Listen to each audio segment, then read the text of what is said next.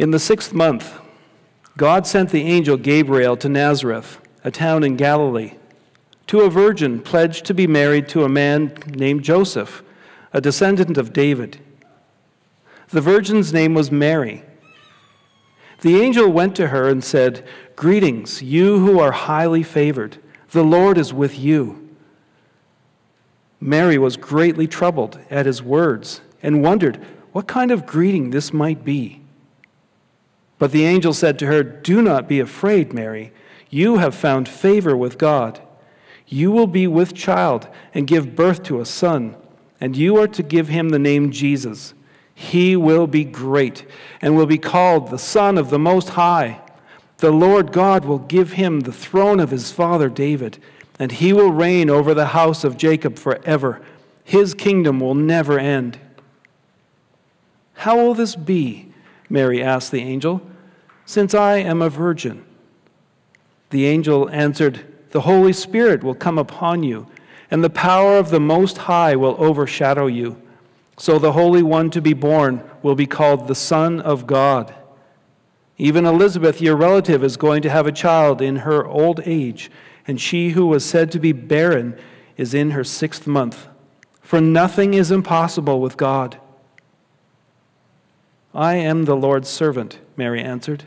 "May it be to me as you have said." Then the angel left her.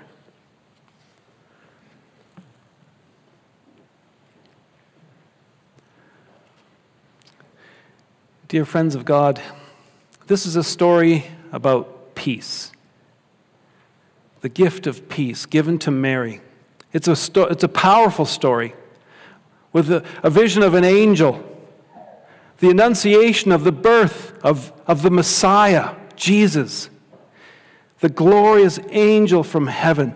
It fills Mary with fear and trembling and confusion. And then there's hard questions, and there's mystery, and there's finally peace. It concludes with the quiet resolution that reveals the peace in Mary's heart. May it be, or I am the Lord's servant. Let it be to me as you have said. In the end, Mary is at peace. For one thing, Mary is at peace with favor. Okay, it is on. It is, there we go. Wrong. Okay, here we go. Mary's at peace with favor. It says, the angel, okay, I have to figure this one out.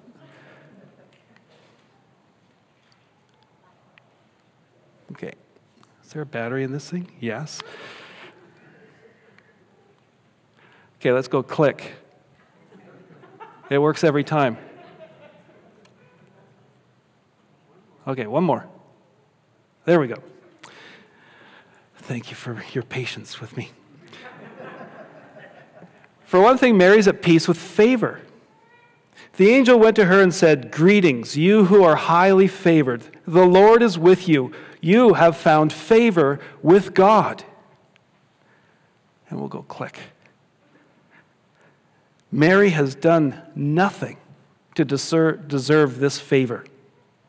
Mary is a young woman. She's poor. She's living at the margins of society in a town that's of no account.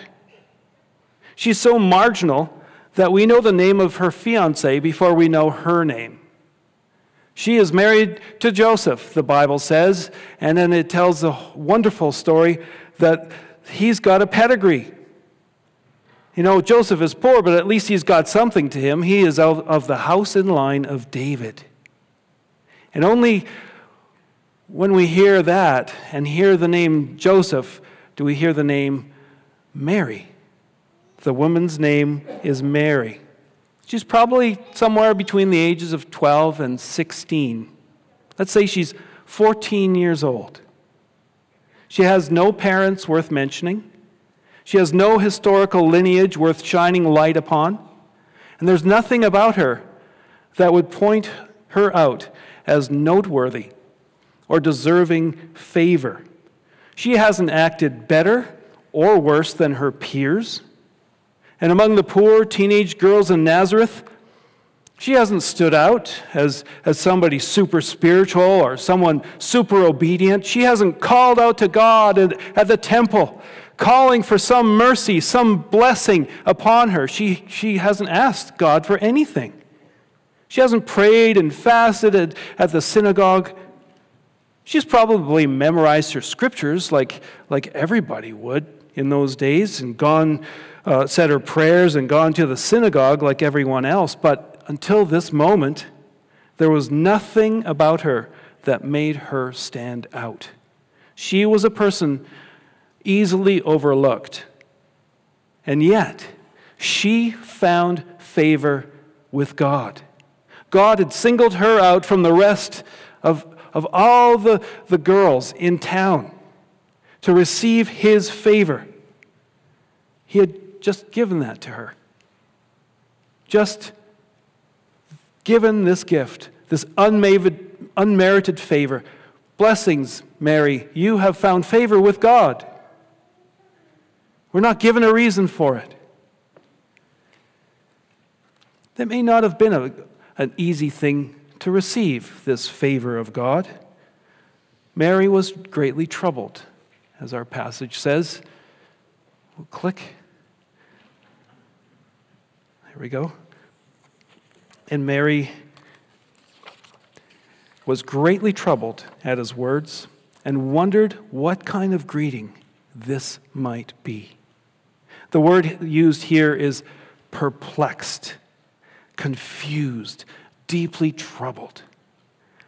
I mean, how she got past the dazzling creature in front of her to focus on the words of the angel tells something about her character, her ability to be fully present and to listen. Her fear wasn't so much connected to seeing that creature, a creature that you and I, if we saw that creature, we would fall down on our knees and beg this creature not to kill us, or we'd fall down on our knees and worship this creature.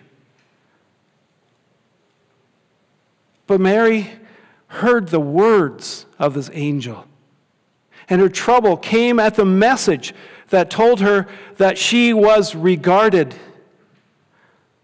with grace by God. Theologian Carolyn Lewis says this: "It is no small thing to be regarded, to be favored, especially when you are exceedingly aware that you should not be." Maybe she was troubled by the thought of, why me? Who am I? That I should receive a message from an angel that speaks about favor. I am not someone to be regarded with favor. I am not someone you would notice, let alone favor. And yet, there it was. I'm not sure where we are here. Let's go back. We're going to have to fix this thing someday. Okay.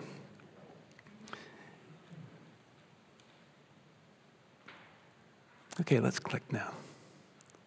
There we go. But the angel said to her, "Do not be afraid, Mary. You have found favor with God." Mary had to come to peace with being regarded with favor by God. And in the end, she did. She said, "I am the Lord's servant. Let it be to me as you have said." I am at peace with this favor of God. I'm at peace with this gift that God looked at me and said, "Greetings," and picked me. How did she get to peace with that? We're not told. Was it her strength of mind, her beauty of character, her spiritual heart? Or was that peace itself a gift? But the question for us today is this: will you receive the gift of God's favor this Christmas?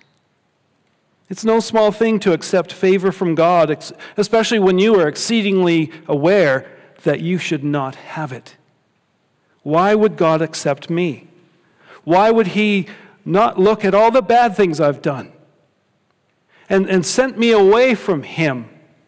Why does he move toward me instead? Instead of just saying, whoa, I don't want any part of that. Why does he come? Why does he come at Christmas? Why does he move toward you and me? Why does God regard me at all? Am I lovable? Am I acceptable? And the answer is yes. Yes, you are. Let's click that once.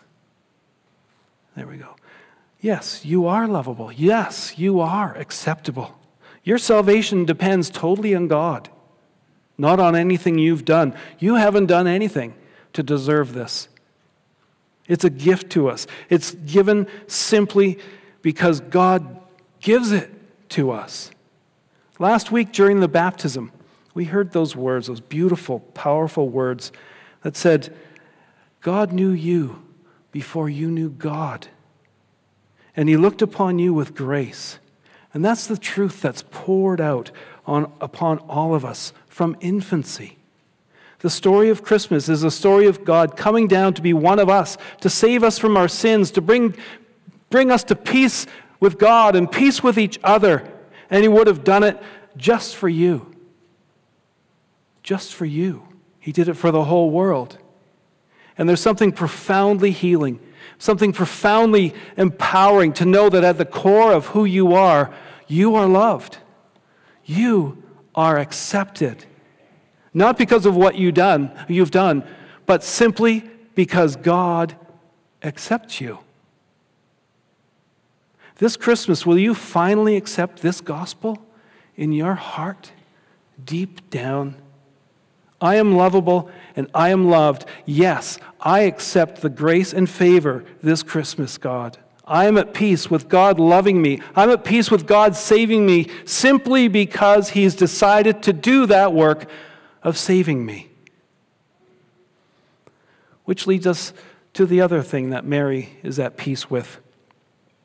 Mary is also at peace with God's mission. Here we go. Here comes the angel again. You will conceive and give birth to a son, and you are to call him Jesus. He will be great and will be called the Son of the Most High. The Lord God will give him the throne of his father David, and he will reign over Jacob's descendants forever. His kingdom will never end. What an announcement. What an announcement. In all the world, there has never been an announcement like that. There's never been an announcement that said those words. Sure, there had been announcements of miracle babies being born to otherwise hopeless couples. Abraham and Sarah, Hannah and Elkanah, Jacob and Rachel, and just a few verses prior to this, Elizabeth and Zechariah. All these married couples received miracles that reveal how God does not forget us and has a plan for this world. But this is a whole different class of baby announcements. Everyone's been waiting for this one. This is the unique and unrepeatable announcement of the birth of the one, the Messiah, the holy deliverer. This is, for thousands of years, God has been on a mission to bring this Messiah into the world. Through the ages, he's foretold it and foreshadowed it. He's promised it at the Garden of Eden, that he would send the one who would strike the serpent's head. He sent prophets to speak about this Messiah. He foreshadowed this Messiah through various mini-saviors who saved his people from their troubles, the judges and the kings and the prophets. And he promised this Savior of the world would come through his people Israel. And now the time had come. The great moment of his birth was here. You will conceive and give birth to a son, and you will call him Jesus, for he will save. And all this must have thrilled Mary's heart until that part about her giving birth. Once again, she's confused. Once again, she's troubled. Once again, she's not at peace here. She puts up an objection like everyone else who's ever been visited by God. Sarah, Moses, Samuel, Saul, Isaiah, and lately Zechariah. And now Mary hesitated. And Mary said, how will this be, since I am a virgin?" To which the answer from the angel gave her a sign. And he said, "The Holy Spirit will come on you, and the power of the Most High will overshadow you. So the Holy One will be born, or to be born will be called the Son of God. Even Elizabeth, your relative, is going to have a child in her old age, and she who was said to be unable to conceive is in her 6th month, for no word from God will ever fail." She got her sign. Elizabeth is pregnant. Before anybody knew, Mary found out through this angel. And now, for one brief moment, the whole future of creation hung on the answer of a 14-year-old girl. The whole grand plan depended on Mary saying yes to being the one who would bear God's Son. Would she accept this assignment, as mysterious, as confusing, and as troubling as it was? There is tension in this story at this point. You can feel it. This is what God is going to do through you, Mary. Be at peace with this great plan, this great mission of God into this world, happening through you. One minute, Mary is a peasant girl in a no-account town who's not regarded by anybody. Would she now become Mary, mother of the Messiah? And more deeply, would she change her understanding of how God acts? Would she allow her mind and her imagination to be transformed from what she knows of God? She knows God as the Almighty. She knows God as the everlasting God who lives in high heaven and who speaks with authority. And he is the one to whom we kneel, before whom we kneel. And now she has to think of him, of God, as in a manger, vulnerable, helpless, dependent, her own baby. Would she be at peace with changing her comfortable conceptions of God to ones that didn't make sense? Well, yes, she would. She would be at peace with God's most incredulous mission, the incarnation. And she says this, "I am the Lord's servant. May it be to me as you have said." Literally, she says, "Behold, the Lord's servant." Behold. Whenever you hear the word behold in the Bible, it means something important is going to happen. Something transformative is going to take place. Behold. Life change will take place. In Mary's case, behold, here I am, Lord, use me. I am at peace with this plan that you have. And for Mary, her life didn't get better once she came to peace with this. She came to peace in her heart, but her life didn't necessarily have that much peace. In fact, it got worse. I mean, how could a 14-year-old girl tell her mom and dad, this baby, it's not a usual baby? How would she explain her pregnancy? I wonder how that went. I wonder whether that's why she left Nazareth so quickly and went up to her cousin Elizabeth and spent those days with her. There was public shame involved with becoming pregnant out of wedlock. In Matthew's account, Joseph was about to divorce her quietly rather than publicly so that she wouldn't be stoned to death, or at least very publicly shamed. And later on in Luke, she'll meet up with Simeon, who turns his cataract eyes to Mary and says this, "And a sword will pierce your own soul too." And her entire life would become complicated by saying yes to this mission. No wonder the angel told her, "Do not be afraid." She needed all the courage she could get to go along with this mission. And the question for us today is this: will you be at peace with God's mission? You won't ask to do what Mary did.